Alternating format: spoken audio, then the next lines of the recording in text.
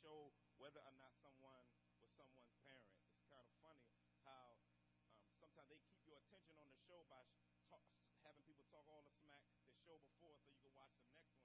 Then they set it up to have the results in. And man, what's so funny about a lot of these episodes is the fact that a lot of times fatherhood was confused. It was confused. The woman and the children were confused about who their parents were, who their father was. And so what would happen is guys will begin to say, like my man say, I'm gonna take care of my business. I'm gonna take care of my business. This is my child. I'm gonna take care of my business. But what happens is that this child is strung along a lot of times to believe that a person is their parent that's not actually their parent. And we deal with the same thing in the body of Christ with people who believe that they're Christians and they're not Christians. I believe we let a lot of people get away with cheap grace, let them get away with limited confessions of faith. I believe that there are a lot of people that come to church every single Sunday that if there was a paternity test done on the spiritual fruit that they were bearing, it would be mad people that come up short. It's a hard subject to get on because nobody likes to talk about the paternity of people coming to church because we have an easy easy believism going on. But when we have cats come in and people come up to the altar and the altar is stormed after 30 minutes of asking, anybody out there, you know that you've been smoking weed, and if you want to be delivered from and people just hit the altar unclear about the cross, unclear about Jesus, unclear about the gospel. I remember doing funerals and just frustrated at the funerals how people say that these people are believers and they're not actually believers. It's funny, I was watching the movie 300 with the fellas the other night, and the king of the Spartans were down. I mean, he had a load of 300 troopers. I mean, the most valiant men in Sparta. And man, they stand down, and he stands down and looks at this other king that brought his boys down. And when he brought them down, he was like, "What you do for a living?" He says, "I'm a baker." He said, "What you do for a living?" He says, "I'm a blacksmith." He said, "Oh, what you do for a living?" "I'm a carpenter." He said, "Okay." He looked at his 300. He said, "What y'all do for a living?" They said, all of them together. And they said that all together to show, we soldiers. Like, cause the man was fronting on him cause he only had 300 troops. And the other guy had all of these troops and he says, I may have less, but I got more soldiers than you. And a lot of times we're satisfied with numbers. And we're satisfied with just having people in the mix. And it's funny, when they got in the battle, I mean, you see the 300 dudes, when they got in the battle, dudes was all succinct together. I mean, they had a whole load, all their shields together so nobody can hit one another. Other dudes get up in battle, they just swinging all open, getting stabbed all up. You know what I'm saying? They're not trained, you know what I'm saying? And just like he let people get away with calling themselves soldiers and they weren't really soldiers. We've had a silent killer in the body of Christ where we've allowed people to get away with calling themselves Christians and they're not. And so we need to begin the process of doing a paternity test. And Jesus does a paternity test in this part of John. He does a paternity test. And he does a paternity test to display who their daddy was. And the Bible has paternity tests, but we always explain them away. You know, on those shows, it's usually yes, the Father, no, the Father, or inconclusive. Most of the time, we as Christians use the inconclusive or yes one, but we never just say, man, you're probably not a believer. And the Bible, a lot of times, doesn't make a lot of the hoops that we create for making people a believer when they're actually not a believers. And so it's very important that we begin to work through these things. I know that the questions that come up in people's mind, well, we're not perfect. All of us are grown. We're not talking about a progressive sanctification. And you'll see in this passage where Jesus makes the difference between showing who's your daddy. That's what I want to talk about today. Who's your daddy? Who's your daddy? If Jesus lays these things out, and I'm going to do something a little different today. I know we usually go verse by verse, but I've kind of laid this passage out I just did on the characteristics of the different fathers. There are three daddies in the passage. The first daddy is Abraham, the second daddy is Satan, and the third is God the Father. All I want to do today is lay out the characteristics of each daddy. And as we roll through these characteristics, and people that listen online, I want you to, as we go through these characteristics, is test yourself and see if these characteristics show up in your life.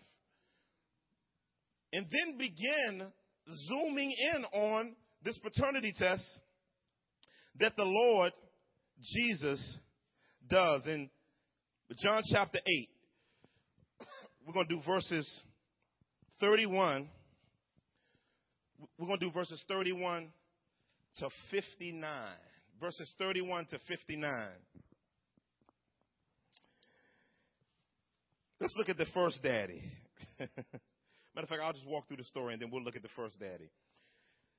It says, So Jesus said to the Jews who had believed in him, "If you abide in my word, you are truly my disciples, and you will know the truth, and the truth will set you free." They answered him, "We are the offspring of Abraham and have never been enslaved to anyone. How is it that you say you will become free?" Jesus answered and said to them, "Truly, truly, I say to you, everyone who commits sin is a slave to sin. The slave does not remain in the house forever. The son remains forever. So if the son gets you free or sets you free, you will be free indeed. I know that you are offspring of Abraham, yet you seek to kill me because my word finds no place in you. I speak of what I have seen with my father, and you do what you have seen from your father." They answered and said, "Abraham is our father." Jesus said to them, if you were Abraham's children, you would be doing what Abraham did. But now you seek to kill me, and a man who has told you the truth that I heard from God. This is not what Abraham did. You are doing what your father did." They said to him, "We are not born of sexual immorality. We have one father, even God." Jesus said to them, "If God were your father, you would love me, for I came from God and I am here. I came not of my own accord, but he who sent me. Why do you not understand what I say? It is because you cannot bear to hear my word. You are of your father, the devil, and your will is to do your father's desires. He was a murderer from the beginning and has nothing to do with the truth, because there is no truth in him. When he lies, he speaks out of his own character, for he is a liar and the father of lies." Jesus in this section, as he goes through and he begins to get in a dialogue with the Pharisees. At this point in the gospel, everything's coming to a head. It's coming to a head with Jesus Christ presenting himself as the Son of God, and them presenting themselves as sons of spiritual people and sons of God. But Jesus now, he begins to lay out with them. Now, in the latter part, where Pastor Deuce ended last week, the last verse says that many people believed in him. Many people believed in him.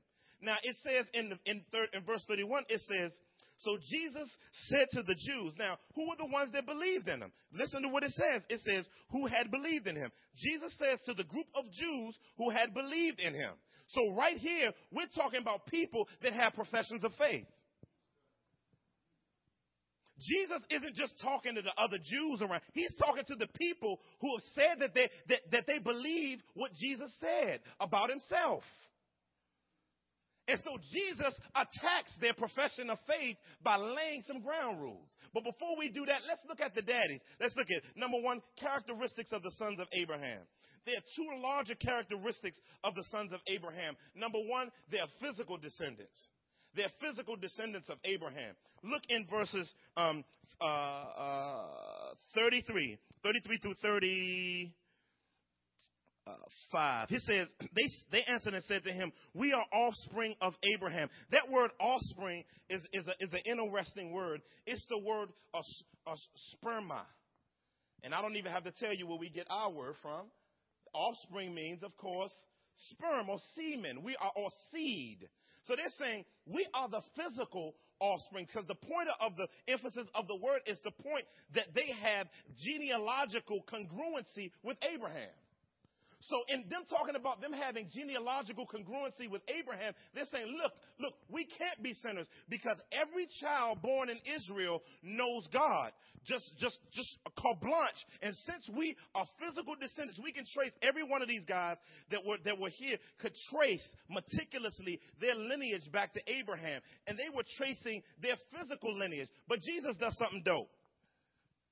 It says in verse 33, it says, of Abraham, and have never been enslaved to anyone. Because Jesus has told them the truth would set them free. How is it that you say you will become free? They got offended because Jesus said that the truth will make them free. And so they began showing the beginnings of their paternity. Jesus answered them, truly, truly, I say to you, everyone who commits sin is a slave to sin. So the children of Abraham, being a physical seed of Abraham only, still have sin. Still have sin. That's a very important piece in here, because as they begin to call themselves children of Abraham, he says, Jesus says later, I know you're children of Abraham, physically. And because you're physically only children of Abraham, you have what Abraham had, and that's sin. Solomon, in his prayer in 2 Chronicles chapter 6, verse 36, he said he's beginning to confess the sins of the nation in paragraphs and paragraphs. He lays out the history of the Jews, and he lays down all the way from the beginning the sin of the nation. And he says, and he at one point he breaks in verse 36, and he says, "For there is no one that doesn't sin." And the fact that they do Yom Kippur, which is the Day of Atonement, the fact that you even do Day of Atonement is an assumption that you do sin. And so they're sitting here fronting like they don't have sin. 1 John chapter 1 says, if any man says he doesn't have sin, he's a liar and the truth is not in him. So they're legalists. You know, we have legalists in the body. People, they're so prideful, you can't pin, we won't necessarily say the body, but people who hang around the community of faith, who you can never pin them down. They don't do nothing. I've heard dudes say, I've gone 5 years without sinning. I said, Dad, you need to repent right now. I mean, amazing. I heard, I didn't do anything in the matter. I mean, most of us will at least say, God hasn't shown it to me yet. But dudes, I ain't guilty. They begin to say, we ain't sinned and we've never been enslaved to anybody. Now, let's run the roll call. The nation was enslaved to Egypt. They not only were enslaved to Egypt, the Israelites were enslaved to Assyria. Not only were they enslaved to Assyria, but the southern tribes were enslaved to Babylon. They were not only enslaved to Babylon, but they were also enslaved to Persia. After Persia, Greece, and after Greece, Rome. How you going to say you've never been enslaved? Like you see the depth of their arrogance of only being sons of Abraham. But not only that, they people that are seeds of Abraham only crucify Jesus Christ. Look at what the verse says in verse 40. It says, Jesus responds to them, and he says, but now you seek to kill me, a man who has told you the truth that I heard from God. Jesus says, if you were sons of Abraham, if you were really, really, really, really sons of Abraham, in the way that I want to reveal to you that you should be sons of Abraham, he says, you wouldn't be trying to kill me. And so right here in the text, we see again that people that are only physical descendants of powerful people are still blatant sinners. So physical birth or just being around people who are spiritual or being born of a preacher or being born of a missionary family or being born of an evangelist doesn't make a person a Christian. I can't stand when people say, when you're trying to share the gospel with them, they say, I've been a Christian all my life. I said, that is a theological impossibility. Now, I was born, straight. I was like, dang, so you was confessing in the womb, huh? in the embryonic fluid praying to the Lord, huh? Like, again, no. All of us are born wrong. That's why we need to be born. There you go. So they're not only physical descendants. Y'all tracking with me still? Not only physical descendants of Abraham, but then there are spiritual descendants of Abraham, which Jesus will lay out. Now, the spiritual descendants of Abraham are different than merely physical descendants of Abraham, because spiritual descendants of Abraham don't have to be physical descendants of Abraham to be spiritual descendants of Abraham. Now, check out what Jesus goes on in the text, verses 39 and 40. Jesus says, they answered and said to him, Abraham is our father. Jesus said to them, if you were Abraham's children, that means for real, you would be doing what Abraham did. Number one, if you're spiritual children, you will reflect the faith that Abraham modeled in his life. You'll reflect the faith that Abraham modeled in his life. Hebrews chapter 11 points out what Abraham did in relation to God. Verse 8 through 10. It says, by faith, Abraham obeyed when he was called to go out to a place that he was to receive an inheritance, and he went out, not knowing where he was going. By faith, he went to live in the land of promise, as in a foreign land, living in tents with Isaac and Jacob, heirs with him of the same promise. For he was looking forward to a city that has foundations, whose designer and builder was God. So Abraham's faith was so beastly that he wasn't only looking for physical return on his faith, but he was looking on an eternal return for his faith. So Jesus is like, if you were really children of Abraham, not physical seeds, but spiritual seeds of Abraham, if you're really spiritual seeds, then you would do what Abraham did. But not only that, you show the works and do the works that reflect genuine faith. Verses 39 and 40, he says you will do what he did. Look over back at Hebrews chapter 11, verses 17 through 19. He said, by faith, when he was tested, offered up Isaac.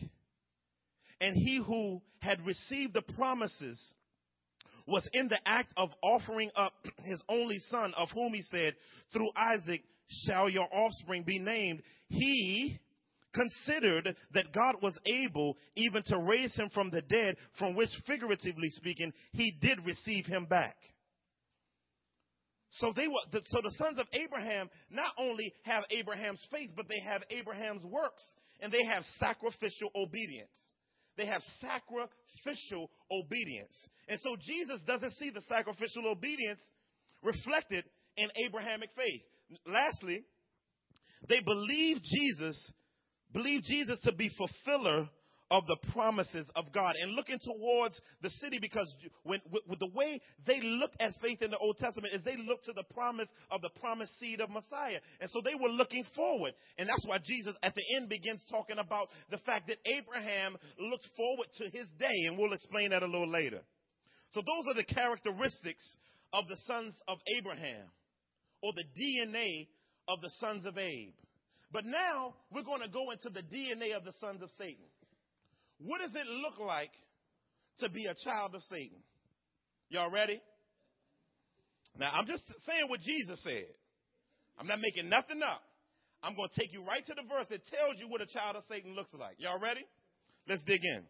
Characteristics of a child of Satan, verse 43. Verse 43. He says, why do you not understand what I say? It is because you cannot bear to hear my word. You are of your father, the devil, powerless to understand the word of God. Powerless to understand the word of God. Powerless to understand. A person that is merely, now we're not talking about you needing to grow and you need to get some exegetical tools. And that's not what I'm talking about. I'm talking about every time a word is given from God and it's explained down to the nooks and crannies of walking down your street, knocking on your door, going in your kitchen and sitting down at the table in the level of its application, and you still can't respond to the word of God, you may not be a child of God. You may be a child of Satan. It's hard sayings, y'all. If you can't bear, somebody start dropping scriptures on you and you never want to hear it. Like I wept all the way to church this morning, just thinking, just the thankfulness, because I'm like, Lord, do I respond to your word? Like, am I always angry, not hurt, and wanting to press through it? I'm just talking about flat foot, defiant, and don't want to hear the words of God. Jesus says, know how I know you're not a child of God? It's because you can't even. I like the way the New American Standard said. He said, you can't stand me. You can't stand to hear the word of God. You can't stand the word of God. How many of you have ever met people that go to church and enjoy church?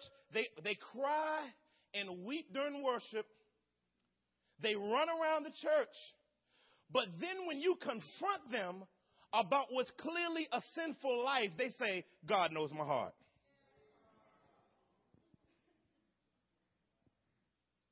The issue is, yeah, he does know your heart, dog.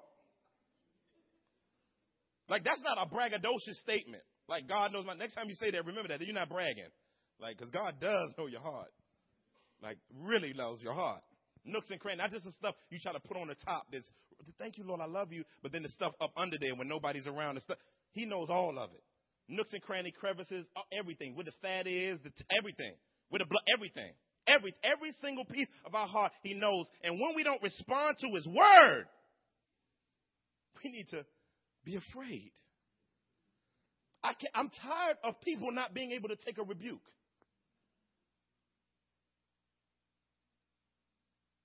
Just can never. Nobody can't tell you anything. You need to check yourself. You may not be a child of God. Hard stuff. Not only that, cannot discern spiritual truth. Same verse. He says, why do you not understand what I say? Why do you not understand what I say? It can also be translated, what I am speaking. Jesus has a way of speaking, of course, that is readily recognizable because the Father draws the children of God to it. Now, when you're not a child of God, you're not drawn to what God says. And so Jesus says, why don't, he's like, yo, this should have hit you by now. He told Nicodemus, he says, you're a teacher of the scriptures in Israel, and you don't understand what I'm saying? Fundamental stuff. Next thing, display demonic passions. I didn't say it, it's in the verse. He says, you are of your father, in the way this is used, it's what's called a genitive of source in the Greek. And when it says of, like Jesus, remember he says, you're not of God, meaning not born of God, right? But he says, you are of your father, the devil. He says, you are actually born of Satan, not born of God. Wow. Every person that's born into this world, Ephesians chapter 2 verses 1 through 3 says that the devil is our daddy. Everybody has at one point in time in their life been, the devil was your daddy. And he said the way he paid child support was through lustful desires and evil passions, allowing our minds to indulge. Another piece of child support payment that he would give is he gave you some glasses. And those glasses are called deflectors of the gospel. 2 Corinthians chapter 4 verses 3 and 4. That's the way the devil pays child support. He says, you have the... Now, the word here is a word that can be used in a multiplicity of ways. The word desires or passions. Epithumeo is the Greek word. Epithumeo, which means passions or intensive desires. They can be positive desires. They can be negative desires. It's used positively in 1 Timothy chapter 3, verse 1, when he says, any man that desireth, that epithumeos, the office of a bishop or overseer. It can be used good. But then Colossians chapter 3, around the 5th verse, talks about the fact that we are all drawn, the believers, bad passions have the evil passions. Evil passions. And so what he says here is that one of the things that lays out whether or not a person is a child of God or not, are their passions. What they're passionate about.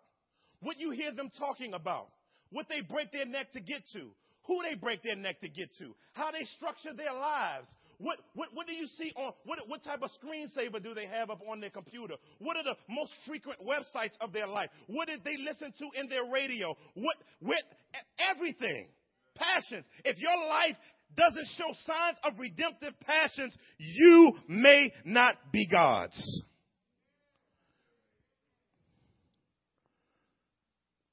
We got to step it up in how we talk to our people in the community of faith. That's why we talk about community so much. We don't talk about community so much so we can have a lollygagging trip for us to get together, lick on lollipops, and talk about movies.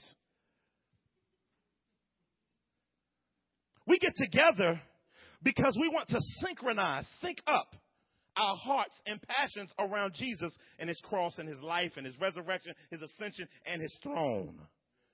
That's that. So right here, Jesus says, man, every time I say something to you, dog, like these some raging stuff just come up out of you. This different than, like, if you was a child of God and you was passionate about the things of God, then this would be readily. But man, like even, and I'm going ahead of myself. I'm getting ahead of myself.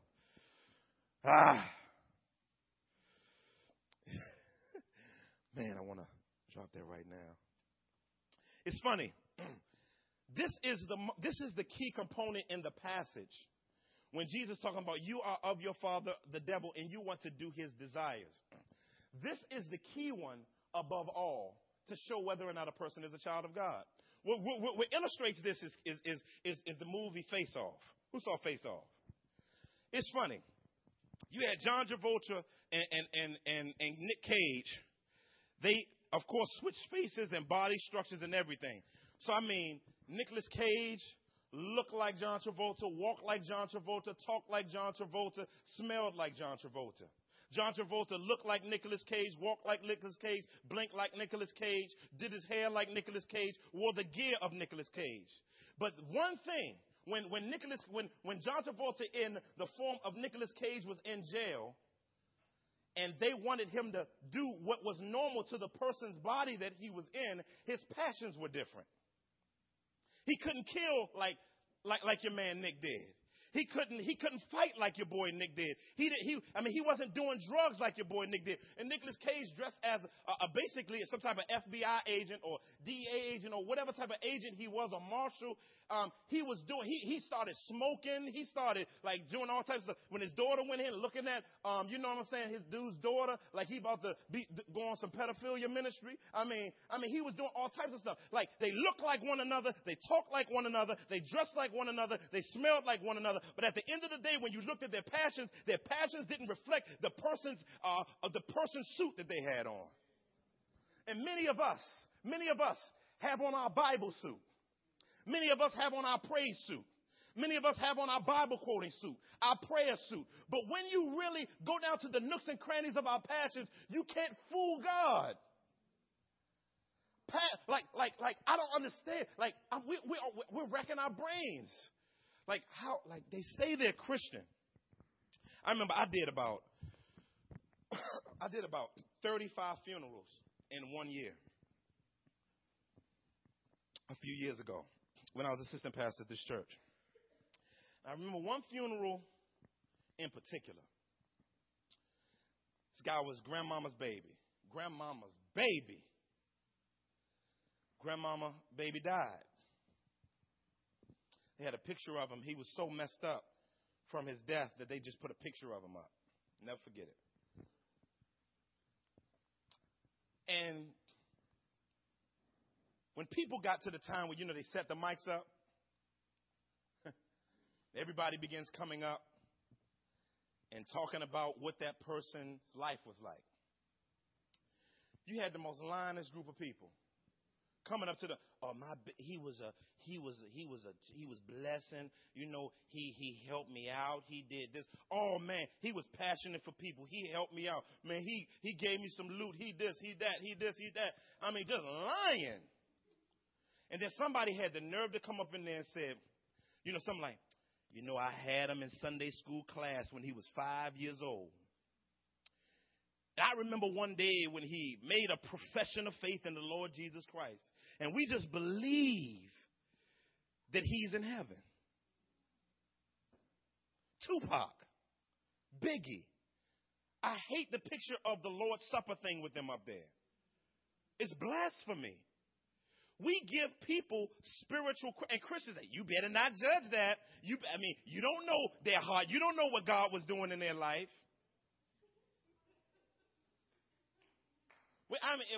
He could have trusted Jesus on his bedside. Do you know that? If you don't know that, stop saying they're Christian. They're not. If they're not, they're not. People do go to hell. Now, I know we're not used to hearing stuff like this, but we need to hear this every now and then. Folk do go to hell. Amen. Praise God. Hallelujah. And so I'm just, let me move on. I can stay on that all day.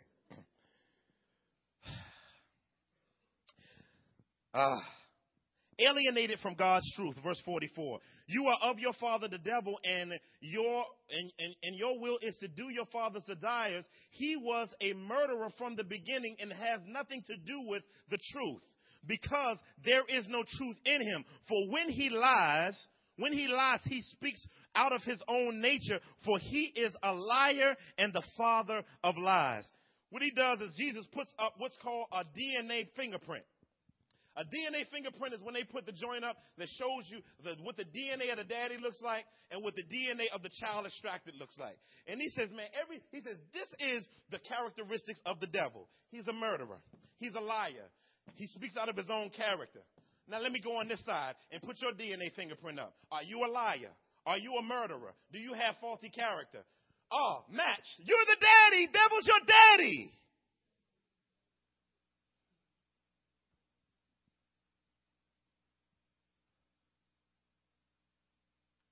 He speaks out of his own nature. And right here in this passage, it says he was a murderer from the beginning. How was he a murderer from the beginning? When he lied to Adam and Eve. And Adam and Eve were in spiritual, eternal life with God. A spiritual life with God. And they sinned. And they died spiritually, they got murdered. When the devil filled Cain's heart to kill Abel, he was a murderer. He says from the beginning, he has on his agenda to knock off, he has a hit on everyone that has a connection to bringing about redemption. And he wants to murder them. Just like he murdered our Savior. The devil murdered our Savior and God legislated it. But little did he know that there was something that God had put a booby trap in his murdering technique. Because what the enemy meant for evil, God used it for good. And so what we see, we don't realize like this is what, when people want to murder truth, when it's put out on the table and they want to assassinate. God is not like that. See, you always got to say it like that. You always, murderers.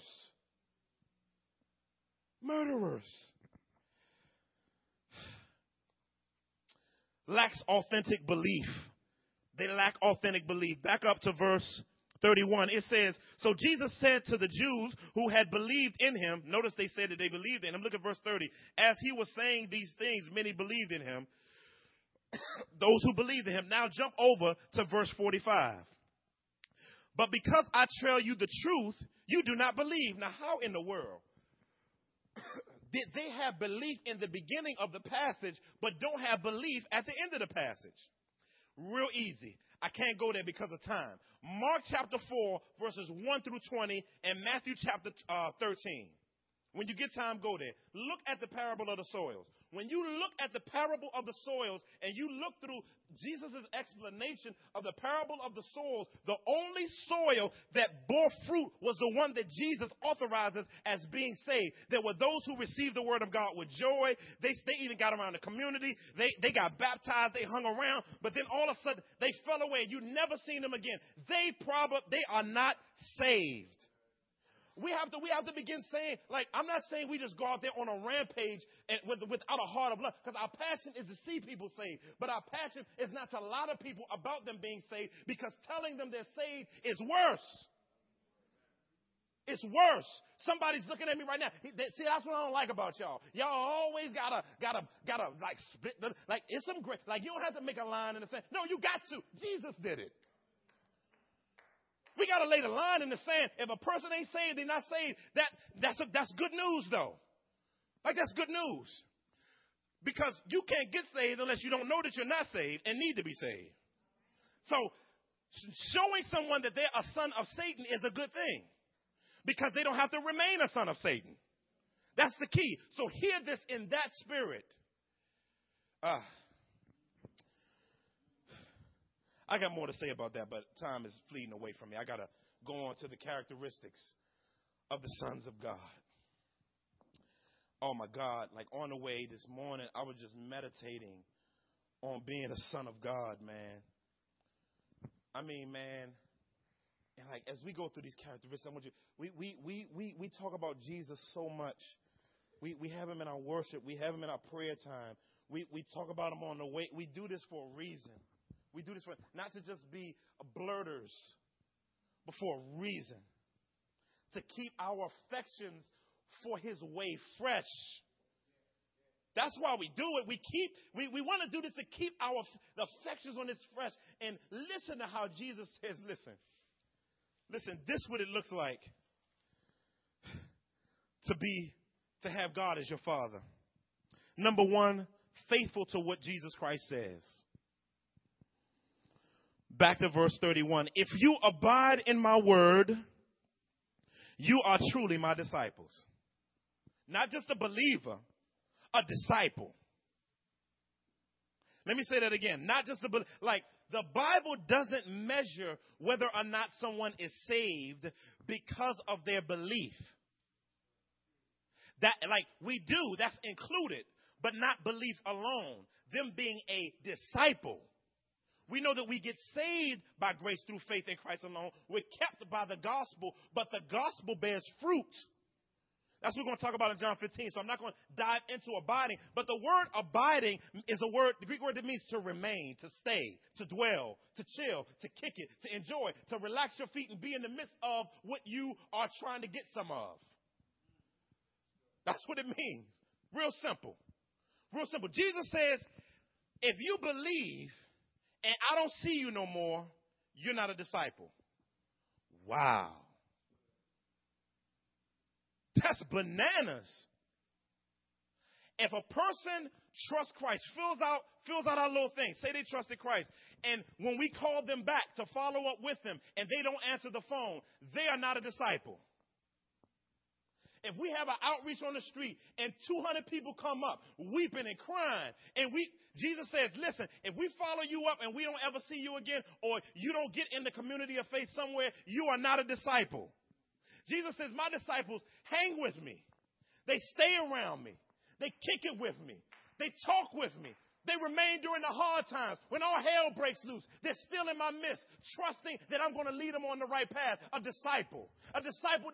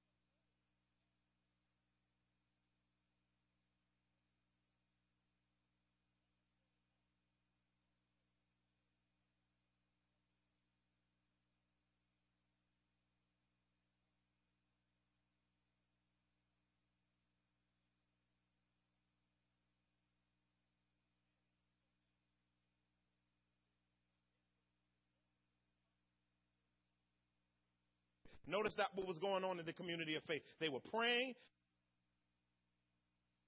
They were 47. It says God added to their numbers daily. Now, it didn't say that they went on. They said, okay, is there one this morning? The doors of the church are open. It says no. God was adding to their numbers daily. Know how the New Testament church knew that you was a disciple and not a fluke? If you heard the gospel and you stayed around. That was it. Like if you came and trusted Jesus, it's like, okay, see you next week. Or, well, man, we'll be chopping it up over so-and-so's house on Thursday or whatever. When they got over the house and they saw you, oh, he a disciple probably. Let's see how he comes around. If they continued to come around, they said he's probably a believer. Engage him, talk to him, and like this thing today. We just want numbers.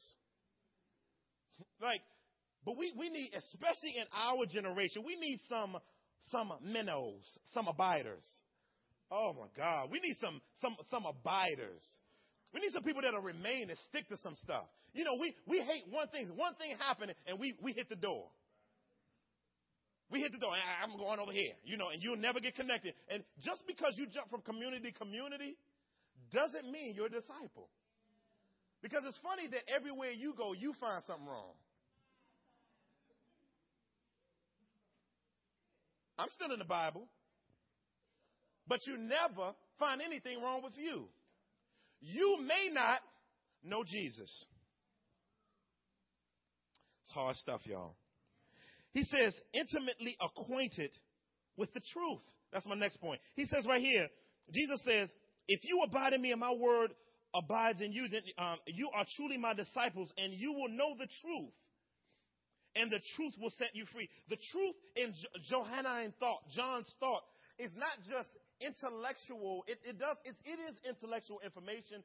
It's not just the passing on of information. It's not just that. The truth in John's thought is a person. And the truth in John's thought is the truth about a person. The truth, Jesus is the person. The truth about Jesus is the gospel. Jesus says, you shall know Jesus, you shall know truth, the gospel, and the gospel, Jesus shall set you free. First John said, I am the way, the truth, absolute truth. Found and injected into a skin suit called the person of Jesus Christ. 100% God, 100% man. If that's not who we believe in, we are not disciples. Now, if you believe in them, then you are a disciple. If you will remain around, you're a disciple. But he says, you shall know the truth. He says, my disciples, he says, let me tell you what they're like. They know the truth. Not just information. You can know information and not know Jesus. I know people that can recite the gospel, they can recite the catechisms, that doesn't make you a Christian, even though that information is important to point to the person. But if the person never gets wrapped up in why you get the information, why you do what you do, then man, that's not what it's supposed to be. It is supposed to be us knowing Jesus. He is the truth. But then Jesus says something about the truth. He said, you can't just acknowledge the truth. He says, I'm just preaching some observations. Is that okay? He says, you just don't know that Jesus is the truth. It has to show up in you becoming free.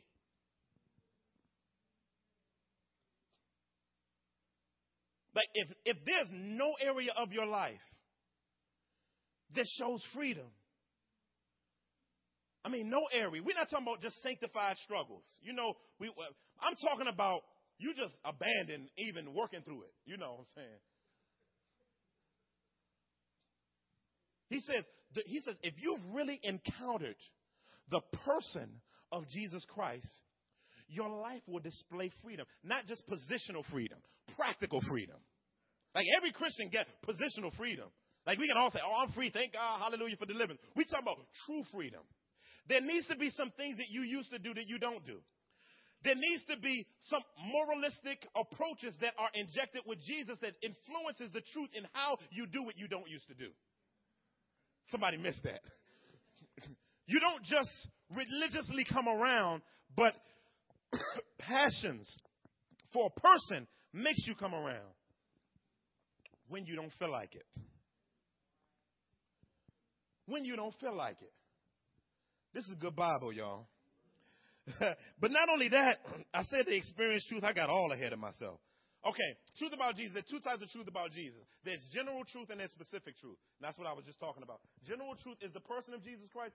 Specific truth is the application and the working out of the truth, getting into the nooks and crannies of our life, causing practical freedom. You got that?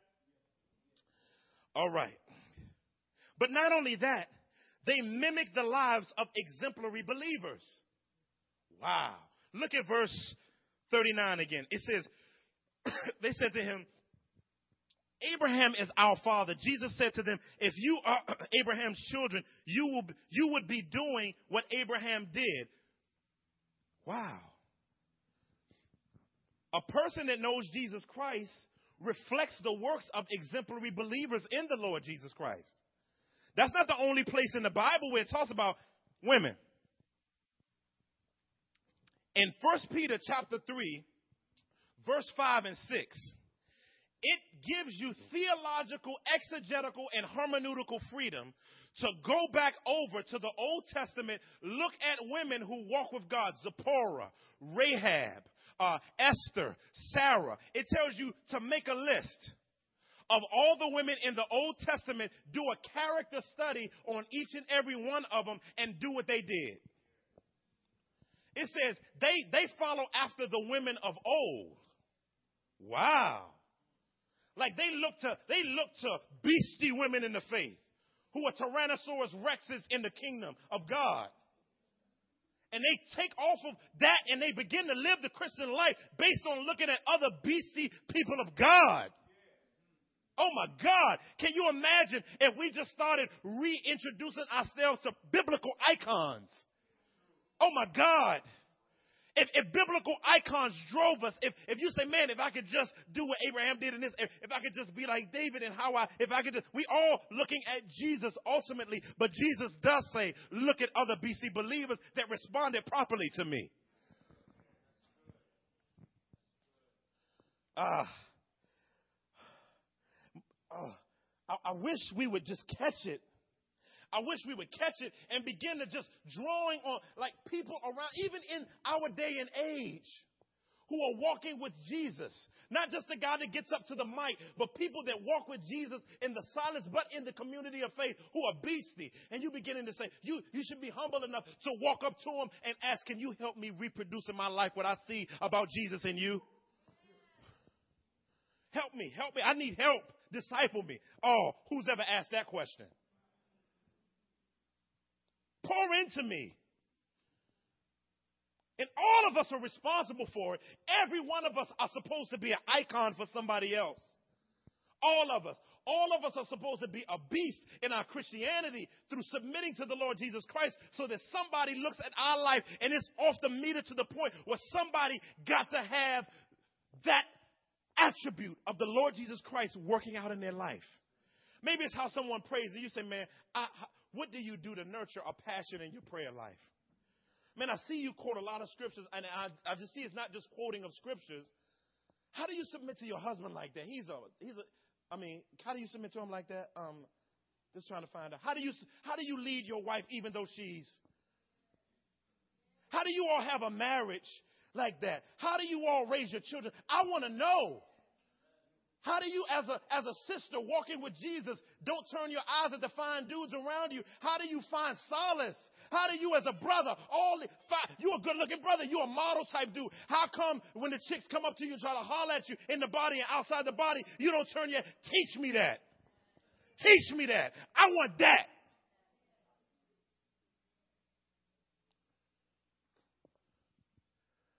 Oh, God wants committed disciples. He wants us to look like, can you imagine a community of people that are real believers, that are real disciples, that are real, for real, and they're learning from one another. Just because I'm a pastor doesn't mean I can't learn from somebody who's better in the area of life than I am. Now, every leader won't say that. But there's some stuff people in this congregation probably do better than me before the Lord. I need to learn that from you. Oh, man, that's some craziness, right? But it takes humility. It takes humility to admit that you jacked up. Because, see, Jesus in the text says, How can you say you've never been enslaved? He said, you're a liar, just like your father. But if you're telling the truth, we'll tell the truth. And then we'll say, I need you, Jesus. I got to move. Another affection that Jesus says before we get ready to close. They just love Jesus. Look at verse 42.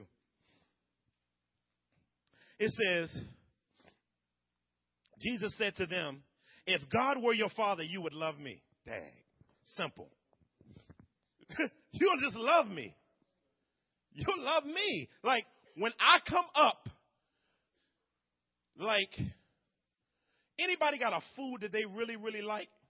And when they're hungry and they smell it, they can tell that they can smell the spices on it, the herbs on it, and your stomach just start growling. When you love Jesus, you can smell him in the atmosphere. And you're like,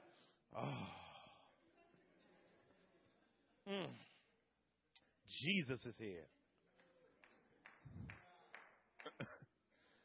Man, like we've got to, we got to develop an aroma of the love of Christ in this place. And we gotta love him. I'm not just talking about being fat, like you trying to really work hard to put it on and you really don't have. You just check. And if you just check, we'll work through it. We'll take you through the gospel. Boom.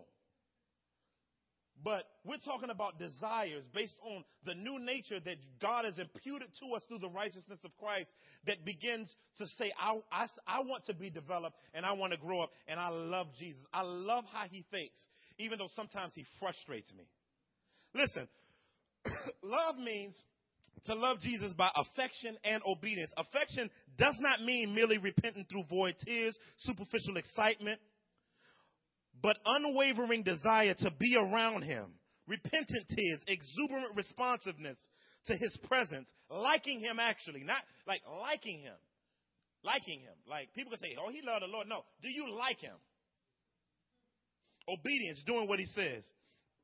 Let me read something Lovelace says as I get ready to close. I got to close this down. But check out what Lovelace says. Dynamics of Spiritual Renewal. He said, the distinguishing marks of the work of the Spirit of God, this is someone in someone's life. He says, defended the revival because it possessed 5 marks of genuineness. It exalted Jesus Christ, attacked the kingdom of darkness, honored the scriptures, promoted sound doctrine, and involved in the outpouring of love towards God and man. In Thoughts on Revival in New England, 1742, a treatise concerning religious affections, that's by Jonathan Edwards. Edwards especially concerned to make clear that fallen human nature is fertile ground for fleshly religiosity, which is impressively spiritual, but ultimately rooted in self-love. High emotional experiences, effusive religious talk, and even praising God and experiencing love for God and man can be centered and self-motivated. In contrast to this, experiences of renewal, which are genuinely from the Holy Spirit, are God-centered in character, based on worship and appreciation of God's worth and grandeur, divorced from self-interest. Man, we, as the people of God, have to focus deeply on these things. Jesus ends the passage in this paternity argument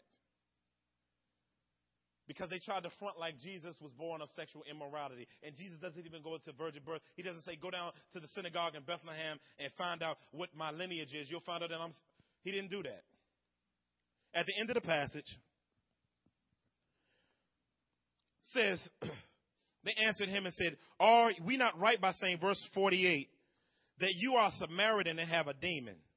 And Jesus answered and said, I do not have a demon, but I honor my Father, and you dishonor me. Yet I do not seek my own glory. There is one who seeks it, and he is the judge. Look down. He says, they say down here at verse 53, he says, are you greater than our father Abraham who died and the prophets who died? Who do you make yourself out to be? Jesus answered, if I glorify myself, my glory is nothing. It is my Father who glorifies me, of whom you say he is our God. but you have not known him. I know him. If I were to say that I do not know him, I would be a liar like y'all. But I do not know him. Your father Abraham rejoiced that he would see my day. Verse 56. He saw the day and was glad. So the Jews said to him, you are not 50 years old yet. That was the age when cats really were able to be in leadership and be elders in Jerusalem. And have you seen Abraham? Jesus says to them, truly, truly, I say to you, before Abraham was, I am. The covenant name of God.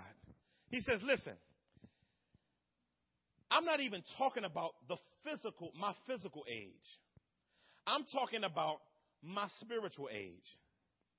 My spiritual age is eternal age, which there's no age. I'm just the Ancient of Days. Woo. Jesus says, I don't know if y'all know or not, but when Adam and Eve sinned, and it said, the Lord called out his voice, that was me.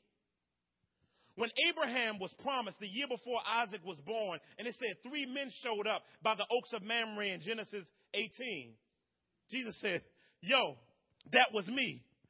When Jacob in Genesis chapter 32 was wrestling with God by the Jordan River, when he was wrestling with God, the person he had a UFC match was Jesus Christ. In Exodus chapter 3, verses 13 through 14, when he was staring into the burning bush, Moses, that was Jesus he was talking to. When Joshua had to take off his shoes because he was on holy ground, and Joshua chapter 5, and he bowed down to the ground, and the person told him not to get up. Didn't tell him to get up like the usual angels, but they stayed down. He said, I am the captain of the Lord's army. That was the Lord Jesus Christ. Jesus says, before Abraham existed, I was doing stuff before Abraham even came on the scene, fam. He said, so before Abraham was, ego I me. I am who I am. And he says, my name before I took on the name Jesus was Yahweh. All 3 of us are the Lord. And I'm the Lord too. The Bible says, and they picked up stones and tried to kill them, showing their true paternity. Oh God.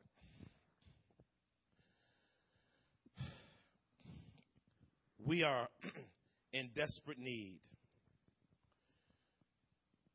to clear some pews out, or we need revival in the seats of our churches, God. That people may begin to know their true spiritual lineage and heritage. Lord God, forgive us as the church for being more hungry for numbers than we are disciples. Lord God, we want to have true believers in the midst. We want your chosen. We want your remnant. We want your creme de la creme, those who are really of God.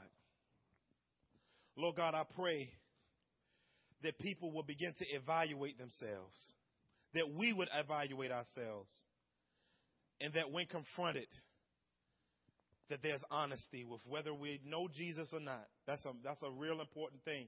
That's one thing we can never recover from, God, not knowing him. God, spark revival like in the 1800s and the 1700s, the 1600s and the 1500s, where people that were in pews will re-engage with the gospel and begin to confess their sins and will reboot it after the nature of the Lord Jesus Christ. That's what we need in our mix, Lord God. There are a lot of churches. There are 3,000 churches in Philly. 3,000.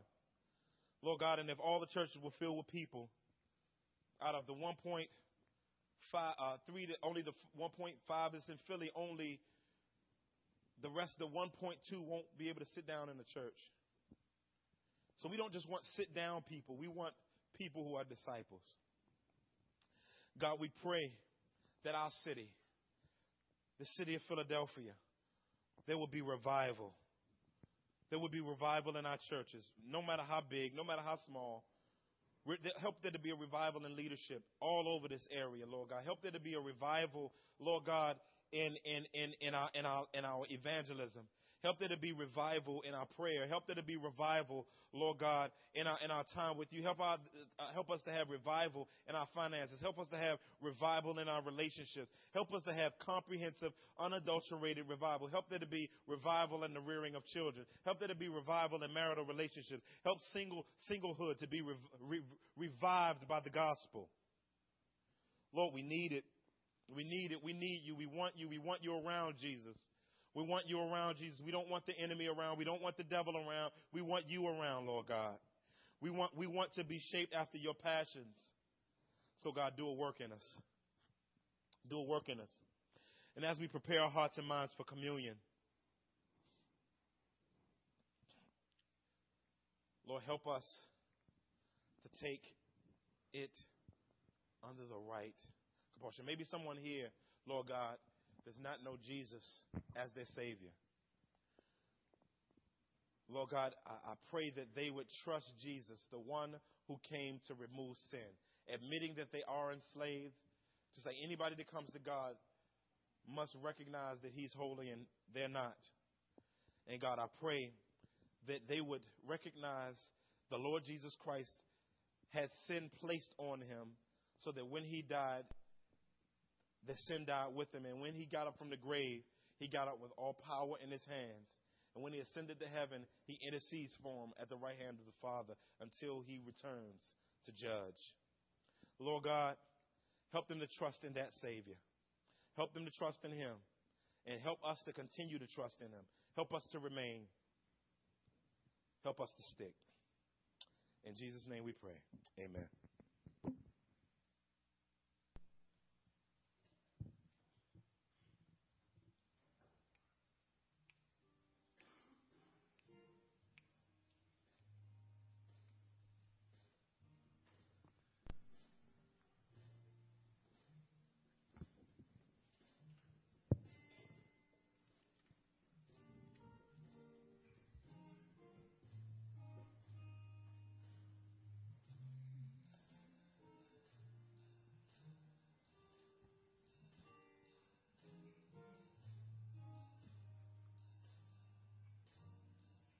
As we move into taking what's called communion, where we observe the body and blood of the Lord Jesus Christ, this portion is for people who are believers only. If you're not a believer in the Lord Jesus Christ, again, like Pastor E was saying, not just a person who's religious, but if you're not certain that you and God are in a proper relationship through Jesus Christ, then you let this pass. You don't have to feel embarrassed about people seeing you let it pass.